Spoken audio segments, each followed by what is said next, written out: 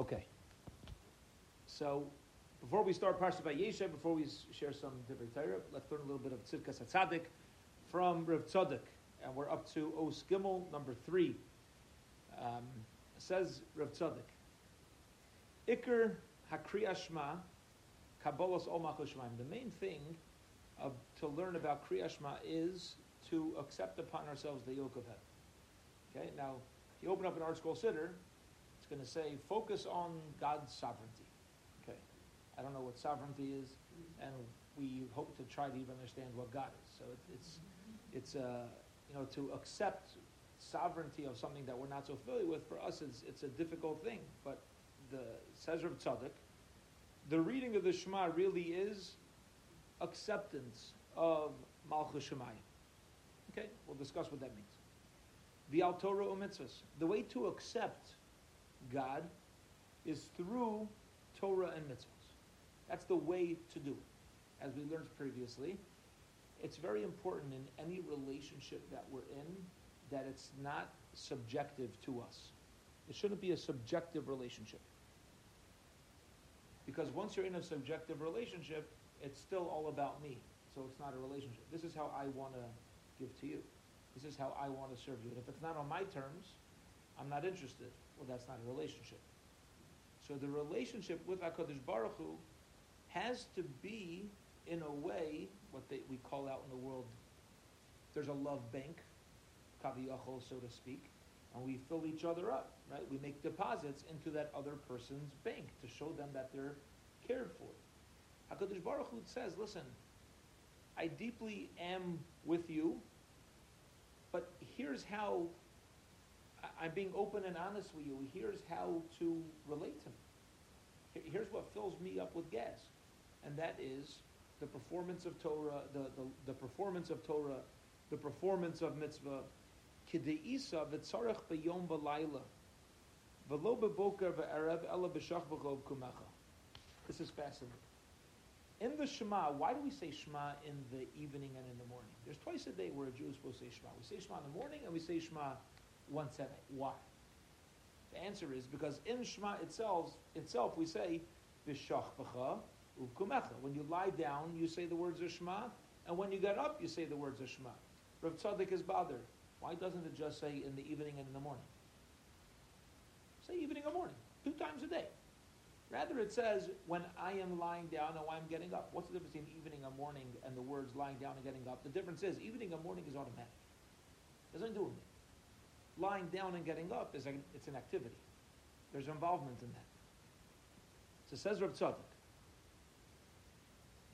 the Yahev Hazman Bezeh, the Torah is purposely writing about a time period to say Shema through giving us words of activity. Mishum dahaboker ve'erev heim shnuyim ba'olam v'lo ba'adam. Evening and morning are changes that happen to planet Earth. Those are not changes that happen to me. Those are not changes that happen to me. V'hayadai b'kabbalah achas l'shneim. So if I'm just going ahead and doing something for evening and morning that's taking place in the world, that has nothing to do with anything that's on my behalf. Rather, we want things that are a change in a person. Biyom, during the day, kam va'osek b'malachto. A person gets up and we have activity. We go out and we do work. We're busy. Things are happening. V'tzarech kabbalas ol malchus shemayim. And during that time period, we need kabbalas ol malchus shemayim. Shekol ma'asav yiyu l'shem shemayim. We have to know, this is so beautiful. Very often we talk about making sure that our actions are l'shem shemayim, right? That's when the Torah says to accept Hashem in the morning.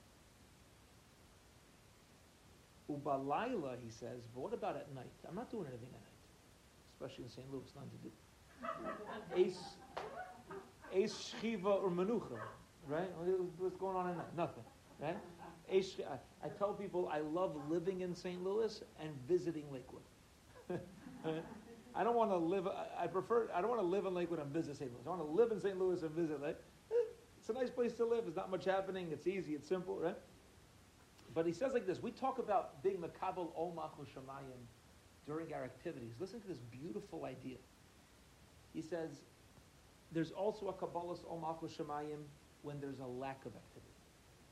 The menucha, when nothing's happening. When nothing's happening. Gam b'shachvay al mitasai. Even also, I'm laying on my bed. I'm just laying with a book. I have nothing else going on. Yeda lefnei mihu shochev. The Torah is letting us know, b'shachvacha. All I'm doing is going to lie. I'm just lying down on my bed. What does that have to do with Hashem? I'm tired. I'm going to sleep. During the day, okay, I heard the rabbi speak in shul. I get the drasha, even when everything's a mitzvah and you keep Hashem in mind and all these things, right? Okay, we got all that. But, okay, now I have my pajamas on and I'm done. I'm going to sleep. He says, you get into bed. No, lifnei mihu shochev. In front of who you lying down? Kamosha Kosav Bahagad, the Reish Archaim, the Ramah writes, Ashkenazim Paskin, like, the Zem Malacha Yoser Gedola, says Rav Tzadok, this is even harder. This is a greater activity of being Makabel Ol Malchus Shemayim when there's calmness and I'm doing nothing is greater than when I'm doing. I'm interacting. Things are happening. To bring this out, we've quoted this story a number of times in Pirkei Avos, but there's a big tzaddik Rashiva in Montreal, Mottel Weinberg, Zecher Tzaddik B'Kodesh L'Bracha. He was sitting next to an irreligious person. There's a difference between irreligious and not observant. It could be not observant, but depending on how you describe religion. But Mottel Weinberg was on a plane next to somebody who wasn't religious. This guy says, Rabbi, what's your favorite part of Judaism? What's your favorite part of Judaism? Okay. So Mottel Weinberg on the spot. I would have to think. Like, what's your favorite part? I don't know. Yeah, you got to come out. Interesting question. What's your like favorite mitzvah? Yeah, interesting thing to think about. What's your favorite part of Judaism? He says, you know what I love about Yiddishkeit is that nothing means nothing. If you're lazy sitting on the couch, that's wrong. If you're sitting on the couch to rest, that's right. There's nothing that means nothing. If we're showering, it's a mitzvah. We're taking care of our hygiene. It's a mitzvah to take care of hygiene. It's not like, oh, I'm just showering. No, it's a mitzvah. Right? There's not a moment of our day that's not active. The frequent most common example given by the Baalei Musar is the EKG machine, right? When it's flat, there's death, which means as long as we're breathing, there's no such thing as being flat. No such thing. We're automatically in flux, in a good way. That means even when we don't even know there's activity, we have to know there is activity. And that's his answer. This is precious. He says that's why the Torah doesn't say to say Shema in the evening and in the morning, because that stuff just happens. But in Yiddishkeit, things just don't happen. We say Shema when we lie down, because we're recognizing, even now, I'm with the Rebbeinu Shalom. I'm serving Hashem right now. With the activity of mere lying down. And then Uvkumecha.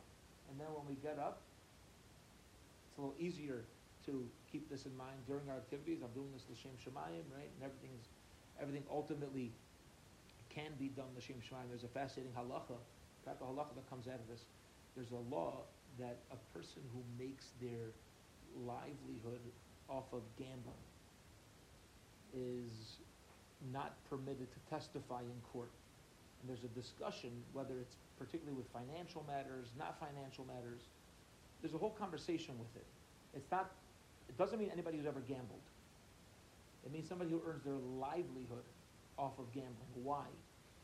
So the commentaries teach us because every single type of livelihood helps the world. Everything. Think of one area of income that any of us have ever been involved in that is not helping and enhancing Hashem's world. It all does it. When you gamble, there's no enhancement to the world. There's a bigger problem that the Bali Halacha bring in, which is you may even be stealing by taking money through gambling, because people go into every gamble expecting to win the money. When they lose the money, their mind was, that's a whole separate conversation. But getting into the mindset of somebody who makes money off of gambling, and that's it. Like, what'd you just do to enhance the world? And since you earned your livelihood that way, you have no idea of the world of Hashem's finances. You don't get it. And therefore, since you don't get it, you can't testify about it because your eye is just messed up. You don't know how to see things in a way of Torah if this is how you earn a livelihood. So that's the idea here of uv'shachpacha uv'kumecha. When you lie down, and uv'kumecha, when we're up and in activity, we have to we should also realize it's a little easier than b'shachpacha. Says Rav Tzadok. He's saying it's a little even easier. When you're out at work, of course that's a mitzvah.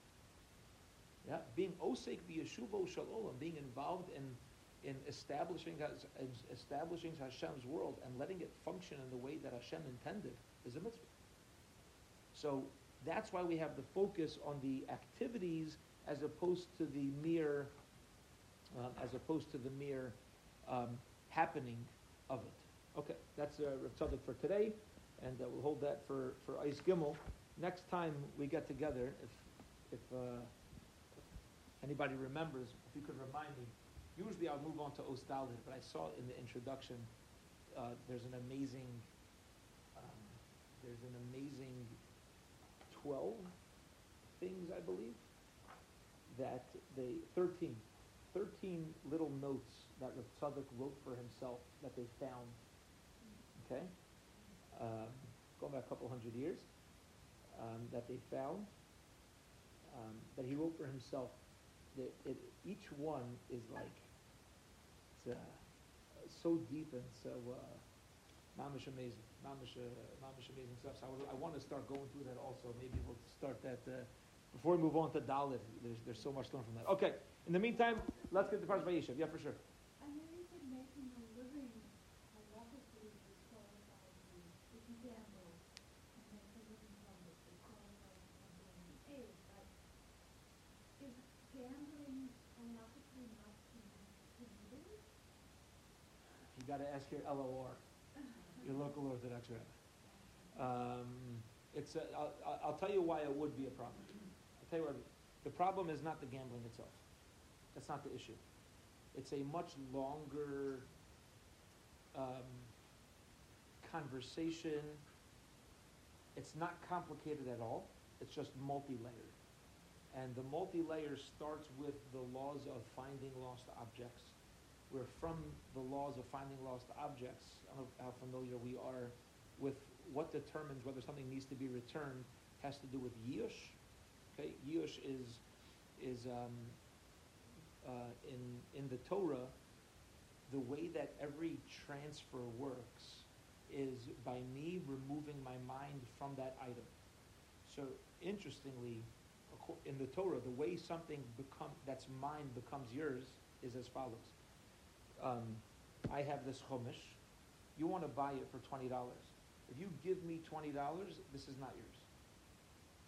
What makes it yours is my mind agreeing that by you giving me the $20, I'm removing my ownership and handing it over to you. Okay? When you find a lost, that's how it works in the Torah. When you find a lost object, when are you allowed to keep it? If the owner's mind is no longer on it.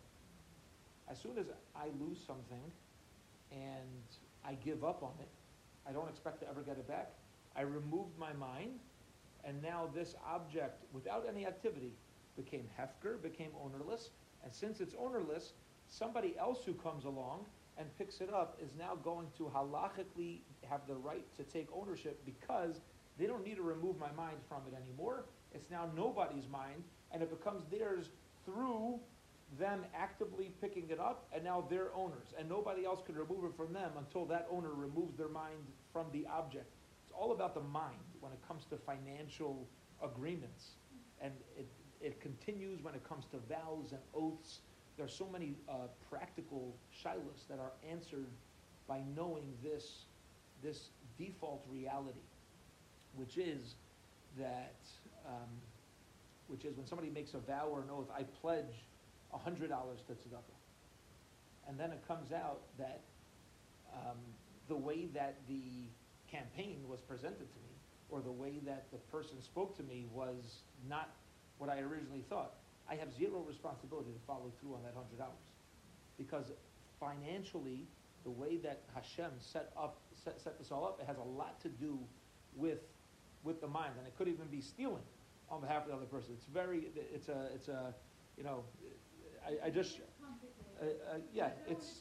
multi-layered. So it's multi-layered. So getting back to your question, try to remember. So gambling. So gambling, you run into this problem tremendously, because when people gamble, since they don't expect to lose their money, you may very well be a thief by taking the money. That's why there's many layers to it, more than just gambling itself being like, it's how ownership works in the Torah could be a big problem when it comes to particular areas of particular types of gambling. Sometimes you hear things and you're like, oh, that's just like, I wasn't expecting that. I wasn't expecting that. Like, why don't we go swimming on Shabbos? So there's a conversation if you can't go swimming because it's a problem of construction, or whether it's a problem of lighting fires. Like, what? Seriously? Really? I thought it said you can't go swimming. No, it doesn't say that, right? But sometimes the answer comes from like a whole different angle. You're like, oh, because they used to light fires under bathhouses, and if you put your whole body in the water, you might come to warm it up, or you might, or if you're going to put your whole body in the water, you might come to build a raft, or the whole whatever. So it's like, oh, that was not expected. That was totally unexpected. So that falls here as well. All right, let's get going. Parshas Vayeshev. Okay. Let's learn a little bit about Yosef HaTzadik, and I'm going to need some guidance over here. There's really so much to understand. This shift that we're taking from Yaakov and Esav to this story of Yosef. Okay, and we'll see soon why. It's a little mind blowing. And the story of Yaakov and Yosef, of Esav, we're going to see doesn't end. Yosef's going to take Yaakov's place. That's going to be the theme of today, really. Where we kind of view Yosef as like, oh, this is the next step of the story. Yosef is the new Yaakov and Esav. And if that makes no sense, we'll explain it, and it's amazing. Okay. Paragraph Zayin Pasuk Aleph. Let's get going. Vayeshev Yaakov be'eretz megurei Avid. And Yaakov dwelled in the land that his father traveled in. You know that his father Yitzchak, Isaac, never left the land of Israel because he was a holy sacrament. So Yaakov lived be'eretz Canaan. He dwelled in the land of Canaan. Okay. Now, let's start talking about Yosef and Yaakov, and hope we don't get stuck on this for too long, because I want to move on and get back to it, but let's see what happens. Rashi says, two pshatim, we're going to focus on the second one first. Says Rashi, why does Parshas Vayeshev follow Parshas Vayishlach? We're at the end of last week's parsha. We listed all of Esav's offspring, all of these chieftains. I love this, I love that, I love it, all of it. What's the deal? Says Rashi. Vayeshev Yaakov settled. Hapishtani hazeh, there was a fellow who sold flax. Nichnasu Gemalav, he gives us a story. And the guy sold flax. Camels came into town with a lot of flax. Hapchami Tama, and the blacksmith who makes sparks was astonished. Where are we going to keep all this flax? There's no room for all this flax. Why the flax seller order so much? And one keen person responded to the blacksmith, let me tell you something. You're wondering about all this flax and where it's kept and what happens with it. let me tell you something, sweetie. One spark of your hammer that touches this flax, poof, it's gone. Okay? Shasayr Peskula will burn it all up. What is this parable? What's going on here? Kach Yaakov. Yaakov, so too. Ra'az Kalu, saw all the chieftains that are coming out of Esau. Tama, he was astonished. Vamar, mi yachol lichvais is kula. I'm fighting against Esau. What am I supposed to do? Yeah, who could conquer? Who could conquer this? Maksiv lamata. So how does our parsha begin? It says, Eila told us, Yaakov, this is the offspring of Yaakov, which is the beginning of the second pasuk, Yosef. You know who's going to conquer Esau? Yosef. He's the 11th kid. But Yaakov waited for Yosef to be born to now come and meet up with Esau. He wasn't confident until now. Uksiv v'haya beis Yaakov eish ubeis Yosef lahava. And it says in the pasuk, the house of Yaakov is a fire, the house of Yosef is a torch, ubeis Esav lakash, and the house of Esav is straw. So that's the parable over here, and this is a pasuk in Ovadia. Okay, so all of a sudden, what Rashi is letting us onto is Yosef is this antidote for Esav. Yosef and Esav are the antidote. So what's going on over here? So let's start by jumping ahead a little bit. Start by jumping ahead and just to create the picture of what's happening between Yaakov and Esav, and ultimately what led the brothers to this parsha of selling Yosef. Okay, this is going to be one picture that brings so many different moving pieces together. It's fantastic. Let's start with the Malbim. The Malbim says on the third pasuk in our parsha, which says that the brothers hated Yosef, okay, and because Yaakov loved Yosef the most, Yisrael loved Yosef the most, says the Malbim. You know why the brothers hated Yosef? Because he had the Ksonas Pasim. He had this beautiful coat. And this was not a simple coat. This is not just a beautiful coat that they're jealous about a coat. No, this is the coat that Adam and Chava originally dressed in, and ultimately were passed down through all the generations. Noach ended up with it. It ended up by Nimrod, and by Esau, ended up with Yaakov. Okay? So here's what happened. Says the Malbim. The brothers were nervous that Avram had two children, Yitzchak and Yishmael. What happened? Not the best ending, right? Yishmael, according to a lot of opinions, did tshuva at the end. But the two brothers went on different paths. Avram ended up being perpetuated through Yitzchak, and Yishmael is out the door. Yitzchak has two children, Yaakov and Esau. Yaakov ends up with the brachas, and Esau, who had originally called it tricked, right? Conversation of itself, he ends up out the door. Ultimately, once Yitzchak realized what happened, Esau is no longer having Klal Yisrael come through him. So Avram has two children, one gets pushed to the side, Klal Yisrael comes through one child. Yitzchak has two children, Esau gets pushed to the side, and Klal Yisrael is now coming out of Yaakov. Said the brothers, by Yaakov giving this Ksonas Pasim of Adam and Chava, this precious garment to Yosef, do you know what's happening? Yosef is the new Esav. The same way Esav tried tricking our father's father, tried tricking Yitzchak to think that he's a tzaddik, that's what Yosef is doing too. And you know what Yosef, this is why they paskin these Chayav Misa. Because they felt that Yosef is destroying Klal Yisrael. Yosef is the new Esav who's tricking Yaakov into, look, I'm a big tzaddik, like Esav was trying to do, and push away the other tribes. And this way Yosef can have all of Klal Yisrael come through him. No more Shvatim, just Yosef. The same way Avram had Yitzchak and Yitzchak had Yaakov, Yaakov's going to have Yosef. This is Yosef's agenda.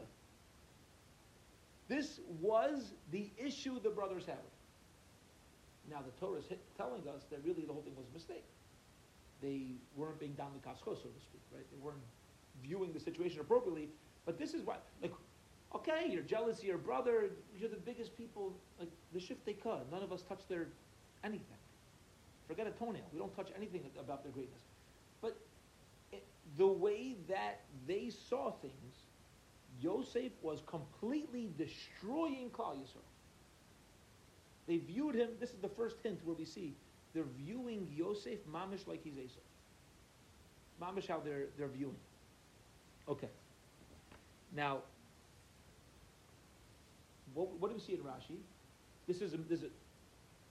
The opposite is true. Because Rashi just showed us from the Pasuk in Ovadia that Yosef is Yaakov and Esau is just a bunch of flax, which can be burnt up in a minute, which going back to what we learned together a couple of weeks ago, this mashal is beautiful, this parable is amazing, because Esau is the Yetzer Hara, the angel of Esau is the Yetzer Hara, which is just cotton candy, it's just fluff, it's just flax that can be burnt up with one spark. You could totally get rid of him. Everything's on the surface. Esau himself is called Adom. His name is Edom, red, from the red cholent. He didn't even call it a soup. He just called it red because he just sees surface. That's all Esau is. But he's convinced he knows everything. He sees the surface and he's convinced that everything is seen. So the brothers were totally wrong about Yosef, to the point where Yosef not only isn't Esau, he's the antidote to Esau. So listen to this medrash. Medrash Bereshis Rabbah, Pei Dalet. The medrash explains, Habir Bezehu. He says like this. This is the explanation. Why is Yosef the one Shevet, the one tribe specifically to fight against Esau? Yitzchak hichzik as Esau l'tzadik. Yitzchak thought Esau was a tzaddik. And what did he think? V'chashav. She'af shebechitzayni yeshala. He said, Esau walked around with a black eye. Esau walked around with a black eye. He knew he was a tzaddik. As soon as you know you're a tzaddik, you're not a tzaddik, right? So Esau knew he was a tzaddik. That's why that's the game. The Kotzker Rebbe, the Eichel Tzaddik Kodesh Baruch Hu, talks about the person who's such an anav that they hide in their house and peek out to make sure everybody in the street's talking about how big of an anav they are. Right? It's like a game. Like sometimes if like we need to experience life enough to know for ourselves if we're really being humble. Like if somebody says, "Oh, can you please sit at the head table?" Say, "No, I'm not." That itself could be arrogance. Like just go. Like make the person happy. Like, what, you think you're so cool that you don't need to sit at the head table? No. You know what I mean? Like it's never ending. Like we really need to understand ourselves. Like sometimes our striving for humility is just being arrogant at our humility.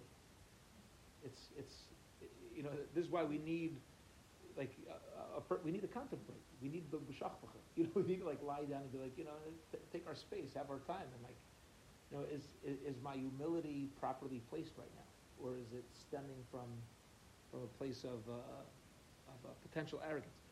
But Esau knew he was a tzaddik. Right? He's worthy of the brachas. This was Esau. He didn't walk around. Now he wasn't Ish Sada. He was a hunter. I'm sure, he didn't wear a black hat and a shtreimel and however he dressed while he was hunting. But he certainly presented himself like he's a real frog.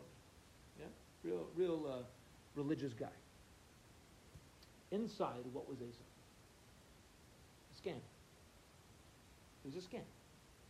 Esau on the outside, what we call chitzonius, on the externals, look at me, totally religious. Yeah? I'm the most serious person out there. Inside, he was a Russia Marusha, terrible person, taking advantage. He was a murderer, he was a killer. But okay, even murderers and killers convince themselves what they're doing is right. Okay, so this is Esau. Says the Medrash. What was Yosef? What was Yosef?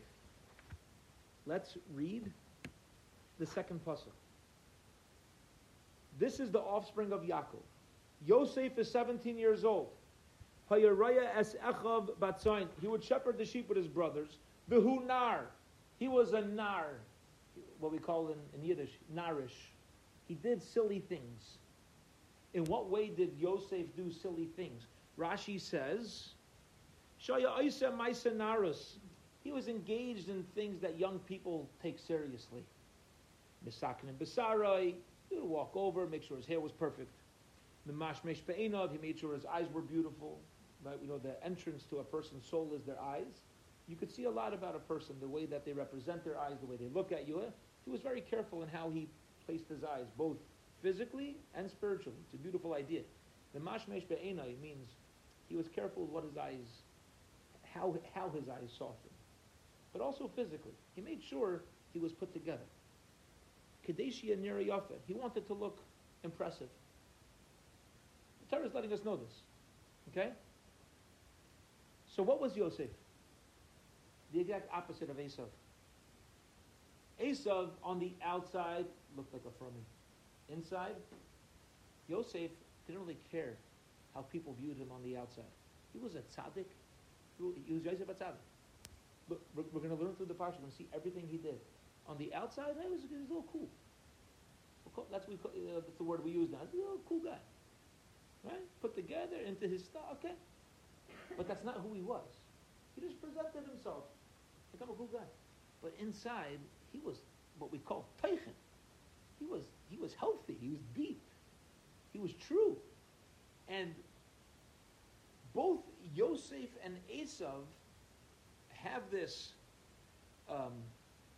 counterbalance, but they're exactly opposite of each other. The exact opposite. Yosef's busy building himself up internally to a point where he's the only one of the tribes. He's number 11, but there's no other tribe who has a second name. Right? I don't know. Somebody once quipped to me. He's like, Menachem, why does every yeshivish person have two names? Like Chaim Yankel, like everybody's got two names. Like, I don't know what's going on. It's like, I don't have two names. Not fair. You know, it's like everybody seems to have two names besides for me. It was a quip. He said, all the Shvatim have one name. Reuven, Shimon, Levi, all of a sudden, Yosef Tzaddik. He's the only one who we name, he's called the Tzaddik. Why is he the only one who's called the Tzaddik? Because he had to deal with this. He's called the Tzaddik after the story with Potiphar's wife. When he contained himself and he limited himself, that's from then on is when he gets this label Tzaddik. So it's so fascinating. He's put together, he cares about it, and he seems to be interested in his externals, but that's not really what's driving him. What's driving him is his internals. And Esav also, he's interested in his externals, but what's driving him is his internals. Except that Yosef and Esav had different internals. So the battle, here's how this picture comes beautifully full circle. The battle between Yaakov and Esav is the battle between Yosef and Esav. Yosef is taking Yaakov's place. Where previously you have Esav against Yaakov, Yaakov now has his sidekick. This child who has the same struggle, the same, difference between internals driving but presenting externally, and Yaakov now can bring him and say, Yosef, you got the tools to take my brother down. Like, you're the man of the hour. Now you're going to take the place and light the fire that's going to take care of the flax and burn up the flax. But this brings everything full circle, because for us, we now start to realize, like on the surface, it was very hard to know Yosef. To a point where the brothers thought that he was Esav and Chayav Misa. This is wild. In truth, Yaakov saw Yosef for who he was, and he said, no, Yosef is not Esav. Yosef is the antidote for Esav. He just looks cool. That's it. But his panemius is well ahead of his chitzonius, and that's it. And that's something that ultimately came together. Okay, Mamish, it's really so much to notice over there. Yeah. That's why he gave him the coat? Yes, that is why he gave him the coat. And if you want to add another beautiful twist to the story, that usually not spoken about, but I was learning through some Sfarim on Sunday, and one of these Sfarim that I was learning mentioned this, and I jumped out of my seat. I was like, this is amazing. It just adds a whole added dimension. This coat from Adam and Chava, Hashem gave Adam when he was naming the animals. Nimrod ended up with the coat, and this is how he became. This is a medrash. This is something that is out in the public, so to speak. This coat Nimrod took. This is why he was a successful hunter, because the coat had pictures of every animal on it, and any animal that saw the coats, as soon as they saw it, they would lay down, and then the hunter would kill them. Esav killed Nimrod. That's where he got it. Esav, and that's why he became the Ishyadei Tzayid. He became the hunter. Ultimately, he handed it over to Yaakov when Yaakov purchased the Bechorah from him. This was Yaakov's way of acquiring the firstborn. He received this coat. Okay. Now the Ksonas Pasim, this colorful coat had all the animals, is what he gave to Yosef. Now here's what I never chapped till this Sunday. This is why when Yaakov heard that Yosef was torn by a wolf, he refused to believe it. It says, Voyochol lehisnachim. He refused to be comforted because the brothers weren't aware of what's going on with this. And their whole claim was they took this Ksonas Pasim, which its superpower was to get the animals to lie down and to not mess, and they dipped it in as if Taraf Yosef, as if Yosef was torn up. Yaakov knew it's not possible. And therefore, he knew there's more to the story. It bothered him tremendously that this would have happened. He didn't know the story. It bothered him tremendously, and therefore he refused to be comforted. I was like, whoa! I was like, that just makes so much sense. Like it brings, once you start searching underneath just a little, we're just scratching here, just a little bit under the surface, like this storyline of what was taking place within this beautiful family, trying to make sure that Klal Yisrael is being established with total kedusha. Everybody is just focused on one thing. The Shvatim, by trying to kill Yosef, they were focused on the kedusha of Klal Yisrael. Yosef, everybody's just trying to. It's so fascinating. Everybody is just trying to save Klal Yisrael, but there's so much drama. Like you're trying to do this, and I'm trying, and boo it. And the Torah is telling us this is how we were established. Yeah. I'm really confused about one thing. The Ksonas Pasim is the same article of clothing that when you're talking about. It sounds like the same. Like when Rivka took the clothes to Esav's clothing, wasn't that a different garment than the Ksonas Pasim? It's not clear. It's not clear. Even if it was. Really wrong. Yeah. Yeah. The general understanding is that it was different. That's the general understanding. But even if it was different, yeah. But you don't need to go back and teach. I'll tell you why. Because according to this opinion that the Ksonas Pasim was the original garment of Esav, there's a whole different. There's actually a machlokas amongst the Midrashim. How this Ksonas Pasim was passed down. According to one opinion, according to the opinion of this Medrash, this is actually what Yaakov put on.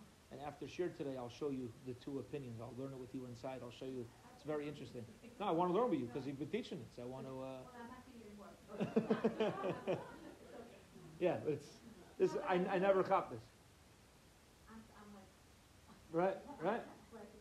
It's amazing. Yeah. I was just wondering in terms of parent influence on my children, where was Yaakov and Leah and Rachel in terms of this machlokas that obviously was going on with the brothers? And what influence did they have or didn't they have on, obviously these were supposed to happen in the whole scheme of things, and Yosef was supposed to go to, to Mitzrayim and the whole thing was supposed to happen. I get that. But I also don't understand Where they are. Yeah.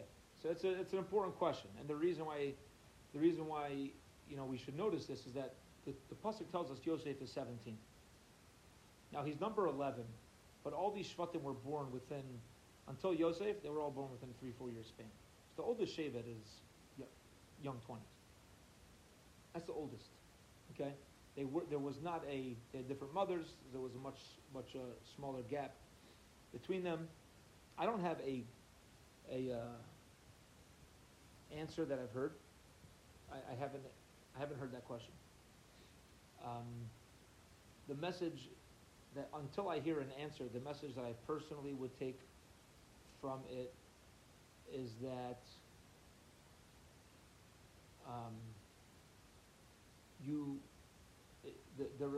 a parental responsibility is limited, for better or for worse. For better or for worse. My mother would say, "I don't take the blame and I don't take the credit." Right? I don't take the blame. I don't take the credit. There's a certain point where we have to. This is very important. Where we have to realize, as anybody, even if, as particularly for a parent who wants to be in control. Like I had just 2 days ago, we gave our kids cans of Sprite in their snack. Okay, I'm trying to remember what happened.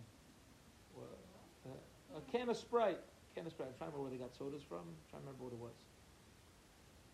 Oh, from the Kowalski made like a Shema at night for the kids, and they gave out cans of Sprite. So it was nighttime. They say Shema was like what? I forgot, 6 o'clock or so, right? So we told the kids, you can't drink it tonight. You can drink it tomorrow. We don't want you drinking Sprite before you go to bed. Okay, trying to be good parents, right? In the meantime, so the kids put it into their lunch, and they come to school the next day, and very nice. And we pick, my wife picks up one of the children from school, and she's very sad. One younger girls is very sad. What are you sad about? Well, I took out my can of soda by snack time, and another girl in my class walked over to my teacher and said, "Right, you're not allowed to have Sprite in school." Well, blank Tendler has Sprite, and her teacher took it away. So my teacher took it away. Okay, so my daughter's very sad. So as a parent, what do you want to do? We want to go beat up the kid. You know what I mean? No, it's like, get over here. Lashon hara, I'll give you a shear. You know what I mean? Who are you to snitch on my kid? Yeah, I'll tell you the difference between telling and tattling. If you want to help her, that's telling. You just want her to lose the soda. You're a tattle. You want to get involved. You don't, obviously, right? But if a parent were to do that, that's actually harming the kid. Not only is it the wrong thing with the other kid, you're harming. A kid has to learn to experience life. That's going to happen. It's going to happen to her all the time, right? So you sympathize, and you say, really wasn't nice. True, wasn't nice what the other girl did. So we have to learn never to do that to somebody else. And you tell the difference between telling and tattling. Like mamish, that's what you got to do, is take those feelings and know how to hopefully use it in a way where she won't do that, and take it as a message. But you got to take a step back and be like, that's. And I personally don't ultimately know when it's right or wrong to say something, do something. Yet, here's a message, and I got this from Rabbi Y.Y. Jacobson. Okay, he gave a lecture a while ago. I'm sure you could find it on his website or on YouTube. He gave a lecture called "When Religion Becomes Toxic." Fantastic lecture. When religion becomes toxic. I actually heard this a couple months before my mother passed away, and I was going to visit my mother, and I listened to this, and I was blown away. The importance of this. And then when I went to my mother, we watched it together. She was, she wasn't well, but and we had a fascinating conversation. But in this lecture, he says on point. I don't know if it's from the Lubavitcher Rebbe. I don't know if he was quoting. He was talking about the story of Esther, where, on Purim, all the little girls want to be Queen Esther, even though she lived a terrible life. Right? Never fear. But maybe that's what it is, right? Once the story of Purim happened, the rest of us are dancing in the streets, and she's still living with Achashverosh for the rest of her life. She did not have a Purim story. Everybody else did. She never, think about it, she never had a Purim story. She never, it's like, hello, you know what I mean? She dedicated everything so that we can have a Purim. when she comes to Mordechai and has the conversation about whether or not she should go in, without getting into the entire story, Mordechai uses a couple words with her. And the two words are, mi yodea. Who knows? In context, he's telling her, who knows if this is your moment. If you don't step up to save Klal Yisrael, somebody else will. There's a lot to say about that as well. That's certainly true. But Rabbi Jacobson focused on, I think he was quoting Rabbi Bashir, that mi yodea is letting us know that ultimately, in any one of our lives, our personal life, our siblings' lives, our parents' lives, our children's lives, anybody's life, mi yodea. We as human beings have no way of knowing the journey that neshama must be on. And this is what Mordechai is telling Esther. You're going in now to yourself, to Achashverosh. Why you need to be living with this scoundrel of a king? Why you need to... Mi idea. We don't know our personal journey. We have to strive to know it, but we certainly don't know anybody else's journey. And we can have a child. We can have a child who grows up in a wonderful home and then turns. And we're like, what happened? The answer is, mi idea. That's their journey. HaKadosh Baruch Hu needs this neshama to be in a particular place, to be on a particular journey, and we have zilch, zero control, zero authority, zero knowledge of what that ultimate journey is going to look like, what it's going to be. But all we can do is for anybody, within our families, within our homes, is just plant seeds with them, and then see. And then mamish just check it out. See what ends up growing. But mi idea, we don't have control. So where my mind is to answer the question, where was their involvement? Yaakov obviously knew that in this particular area, he didn't have room for involvement.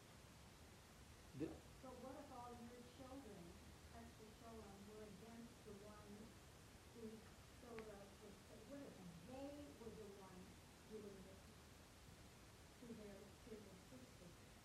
That's a whole different thing than someone from the outside doing it. Right. So And every... we have brothers who are ganging up against Mhm. another brother in a very serious way. But here's the reason why. I They understand thought... why. I understand the why. I just don't understand how the parents could be disconnected. could not have any influence on 10 of their children against one. So I think... I don't know. So I don't either ultimately know. But I think we can possibly get in there a little bit, get into this, which is, if the brothers are viewing Yosef as Esav, fooling Yitzchak, so then there's no space for Yaakov. He's fooled. He's fooled. He's learning Torah with Yosef. Yosef has this narrative with him. Yaakov's in with it. The only way to stop this is by going out to the field, going out on our own, and selling him out. He's got to split up from Yaakov. Otherwise, Dad's bought into this Mishigas, like Yitzchak bought into Esav, and perhaps that's their thing. One more. Oh gosh, it's 1:40. I don't regret it. But one more thing to add to this, interestingly, is by the story of Shechem. By the story of Shechem and Dinah, it's so fascinating. Just to add on to your question, Yaakov gets very angry with Shimon and Levi. Gets very angry with them, the shtick that they pulled. And Shimon and Levi respond, you think we're going to let our sister be a harlot? Period. And we start a new parak. That's the end of the conversation. Rav Pam points out, the Torah doesn't tell us who's right. Yaakov gives Shimon and Levi Mussar. He says, guys, you can't do this. And they respond to Yaakov, what else you want to see? And Yaakov doesn't respond. That's it. That's the end of the story. it's like we don't, it's as if they're both right. It's as if they're both right. Like Yaakov needed to tell them, you guys can't do this.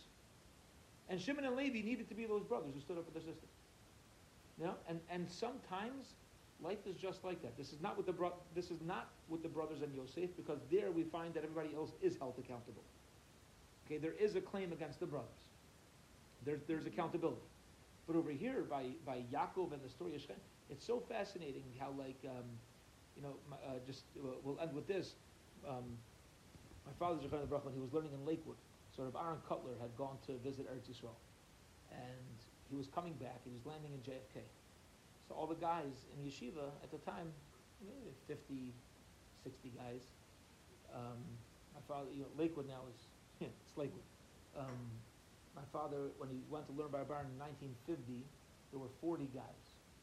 And he left in 1961, there was 61. And Reb Aaron passed away the next year. When Reb Aaron passed away in Lakewood, he had like 60 guys in his yeshiva. And now there's 10,000, whatever. I mean, there's a whole city here. It's over 100,000 people. It's amazing, how you just plant seeds and then it goes. But anyway, Reb Aaron Cutler had gone to Eretz Yisrael, and he was coming back, and he was landing in JFK. So all the yeshiva guys wanted to go greet him at the airport. And Reb Aaron said, nothing doing, you're Torah learning. You want to make me happy, you stay in yeshiva. So my father and a few of his chavirim, they called up Rav Moshe Feinstein. They asked Rav Moshe, what should we do? So Rav Moshe said, it's Rav Aaron's responsibility to tell you to keep learning, and it's your responsibility to go to the airport. In other words, you're both right, but go. Like, he's your yeshiva, he says keep learning. But I'm telling you, as what you're supposed to do as Talmidim, is go meet him in the airport. Right? Sometimes things are like that. Right? Sometimes, maybe like Yaakov is saying, you got it? Shimon and Levi was saying, well, we're in this position. Like, that's it. And Yaakov doesn't push back at it.